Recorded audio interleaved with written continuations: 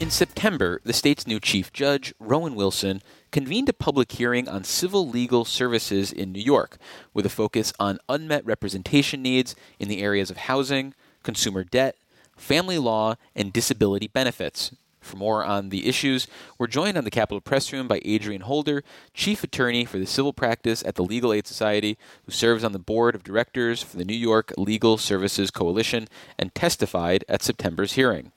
Welcome to the show, Adriene. Thank you for having me. So in the opening remarks for the chief judge, he said that, quote, no other state come close to New York's commitment to civil legal services. So what does that commitment translate to in terms of New Yorkers accessing representation in civil cases? Is there a system of haves and have-nots? There's definitely a system of haves and have-nots. I am actually very proud that New York has made a commitment to funding civil legal services, but I have to say that it still is not enough. When you think about the funding that the state is providing, it's for people who are 200% of poverty. And we know that there are lots of those people just in that group of people who are some of the lowest income people in the state. But even within that group, there still are a lot of people who get turned away, who are not able to receive legal assistance. And then you can imagine for people who are above 200% of poverty, people who maybe more, middle class, working class folks, they don't qualify for free legal assistance, but they certainly still need it. And they too can be oftentimes just one paycheck or one incident away from devastation of losing their home, having problems in their household with their family unit, or perhaps finding themselves having wage theft or other issues. And it's really scary when you think about it.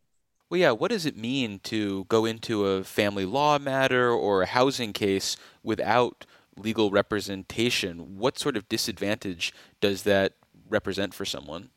It's pretty devastating for a lot of folks not understanding perhaps what their rights are, not understanding how to navigate the legal system, perhaps going into an agency like Social Security Administration or even a court system, not really understanding what's going to happen. It can be overwhelming, and for so many folks, I'm an attorney, and I dealt with some issues with an older family member who was in seriously declining health, and it took a lot for me to navigate the system of trying to make sure that she had the care that she needed and end of life services that were going to be needed. And I'm a lawyer. And so for people who that is not their issue, for people understanding that from state to state and sometimes from county to county, what it is that you can expect and what it is that you can get for yourself varies so tremendously.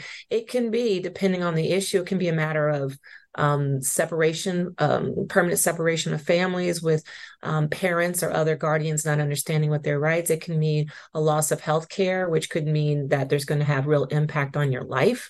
It can mean the displacement out of your home or an inability to actually get certain types of benefits, subsistence benefits that are going to keep you and your family eating and keep a roof over your head. So it's all the things that we really want people to have, because it's not only beneficial for them, but we should understand as a society, when people need help, we really should be offering it to them, because it ends up making it better and making those systems more tame for everybody.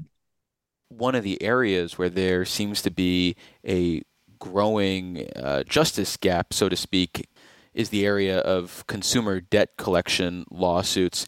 Can you talk about what those cases are and what can be the outcomes for people who don't have a lawyer in those cases? Yeah, consumer debt is pretty serious for a lot of folks. You get a judgment for debt, and it can live for a very, very long time on people's record. And what people may end up finding is that, their wages get garnished, or they might find that their tax returns that they actually get intercepted to depending on the type of debt and how far it's gone, what can happen. But also, consumer debt issues can lead to people having real problems with their credit. And, in this day and age, and depending on what it is that you're trying to do, that can actually circumvent various opportunities for you. There's a range of consumer debt, whether it's student loan, whether it's credit card debt, whether it's medical debt. And we see that there increasingly, there are more and more people who have really incredible medical debt. And there are instruments, or perhaps products, if you will, where people find themselves entering into debt that had no business being there. For instance, one of our clients at the Legal Aid Society was a Medicaid recipient, and easily had some essential dental care that was necessary, that could have been covered under Medicaid, but was told to sign a bunch of papers that she thought was actually the same things that you and I may sign at a doctor's appointment. And while she was, in the chair and getting gassed up for pain and everything, they had her sign some additional documents that ended up being a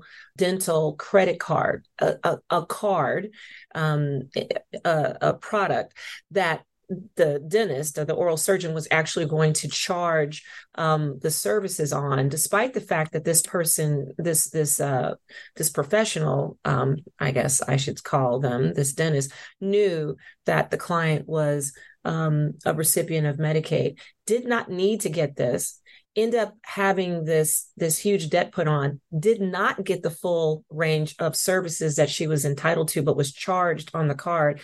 And when she didn't pay and couldn't pay, she was told that she had this incredible debt and was being sued for that debt in court. And even in trying to deal with her Medicaid managed care plan, trying to get them to be responsive to assisting and making sure that she wouldn't be held liable for it, it proved to be extremely difficult. And that's an example right there where, she ended up having family members and other folks who were just really pulling their hair out trying to figure out how they were going to help her with this debt, when she actually should not have ever had this kind of a credit card assigned to her. Luckily, because she had lawyers, we were able to work out the issues. But you can imagine how many other people that happens to. And although we are, reporting and working with trying to make sure that this particular dentist is held accountable for what it is that he's doing, how many other folks are doing that? And we see increasingly in New York more and more cases of extreme medical debt through hospitals or, with other folks with medical services having been tendered. Well, I want to talk about solutions to the representation gap, but first let me reintroduce you for listeners just joining us. This is the Capitol Press Room, and we're speaking with Adriene Holder, Chief Attorney for the Civil Practice at the Legal Aid Society. So it seems like the simplest solution to the gap in representation would be to increase the assistance that's available and raise the eligibility for who can qualify for help. Is it that simple to address this problem? I mean, it can be. That is definitely something right there. We should increase the amount of funding that would be available so that we can hire other types of advocates and attorneys who can help people with their problems. But it shouldn't stop there.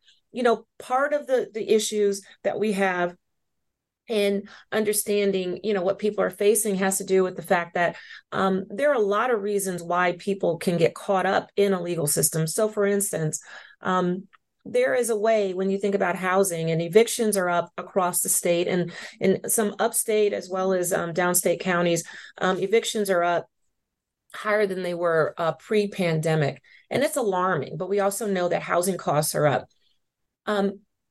If you want to keep down the number of filings and therefore perhaps the number of entanglements that people have with the justice system, you might also look at why people are being brought into court in the first place, and if there's a way in which to try to decrease the number of people going in. So what does that mean? Does that mean that perhaps there's early intervention, perhaps there's education, and people understanding what their rights are can avoid some of the pitfalls that have them fall into, issues around consumer debt, or fall into pitfalls of issues of not getting repairs made in their apartment, that there are actually things that folks can do for themselves and rights that they have in getting those matters addressed. But there's also things like changes in the law. We had advocated for an enhanced protection for tenants called good cause eviction. The idea that people who live in apartments that may not have rent regulation status, the protection that people who are current in their rent, who are not a nuisance in the apartment, that they cannot be evicted except for cause, meaning that they somehow are a nuisance or they're not paying their rent or there's something else going on, that they automatically get a new lease offered to them with whatever increase a landlord is legally able to get. That kind of protection would take out thousands and thousands of cases that are what we call no defense holdovers, where landlords just decide that they're just going to have people get evicted and move. That would be a lot less cases in housing court, and perhaps we would change the dynamic of the number of advocates and attorneys that you actually need to be there. And it has the best result, which is that you actually have people, tenants, largely low income and people of color, a lot of single family households that live in a lot of these unregulated apartments throughout the state. They would actually have the assurance of knowing that they are going to be able to preserve their housing and remain in place. Well, going back to the idea, though, about trying to increase people's access to attorneys, if there was additional funding or income eligibility was expanded, are there enough attorneys who are willing and able to answer the call and take on these cases? Think there would be. And let me just say, with the Permanent Commission on Access to Justice, we had the annual chief judges hearing up in Albany back in September. And we've been working, I sit on the Permanent Commission on Access to Justice. I'm one of the members. And we had been working with Neil Steinkamp from Stout as a consultant, and he had been working with a number of stakeholders to really try to measure what would be needed. And what it was actually shared during the hearing is that we would probably need an additional close to $1 billion of additional funding here in the state to be able to meet the needs, to completely close the access to justice gap for New Yorkers. And that is telling, and I'm glad that that was said. But in terms of attracting the folks to do it, I definitely think that you could if, one, the resources were there. Two, that of course it would have to be something that would be phased in over time. We're experiencing the issue in New York City where we've expanded our housing programs, but you need time to be able to cultivate like a stream of people coming from law schools or lateraling in from other positions to understand that, some of these practice areas are areas that perhaps they never really thought about doing before they went to law school or while they were in law school, but it is definitely one of interest to folks. These are interesting positions where folks can actually not only help people, but engage in economic, social, and racial justice through a lot of this work. I think that with that kind of commitment of phasing in, you will find people who are going to want to do this work. And it's really essential, again, to making New York a great place. Neil Steinkamp, in his report, when he talked about the investment for civil legal services, basically shared that for every $1 that's invested, there is a savings of $10 to the state. And that's like, shelter, emergency shelter, emergency, food stamps or public assistance, trips into emergency rooms for people who are not able to properly access their health care. It's all of the things. And so that is a good investment. I think that you would find advocates who'd want to do this work, but it does have to be this sizable investment, but it's an investment that is going to give back so much and savings for government and other entities in a lot of meaningful ways.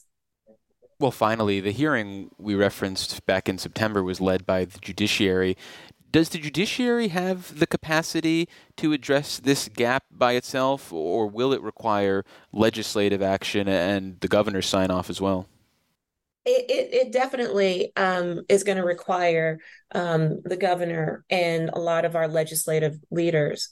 What I appreciate is that from Chief Judge Lippman all the way to now our new Chief Justice Rowan Wilson, there's a real commitment by the Office of Court Administration and the leadership, the chief judge, to really tackle these issues and to partner. And in fact, during the hearing, Chief Judge Wilson even he even asked and remarked with one of the lawyers, I guess counsel for a major beer company. He asked him, well, you have signed on with other leaders in private industry asking government to invest in civil legal services.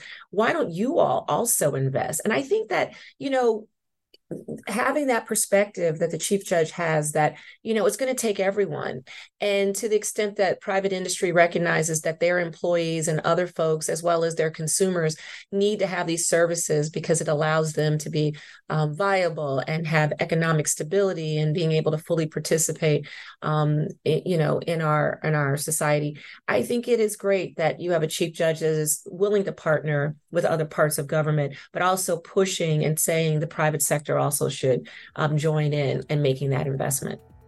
Well, unfortunately, that's all the time we have. We've been speaking with Adriene Holder, Chief Attorney for the Civil Practice at the Legal Aid Society, who also serves on the Board of Directors for the New York Legal Services Coalition. Adriene, thank you so much for making the time. I really appreciate it. Thank you, David.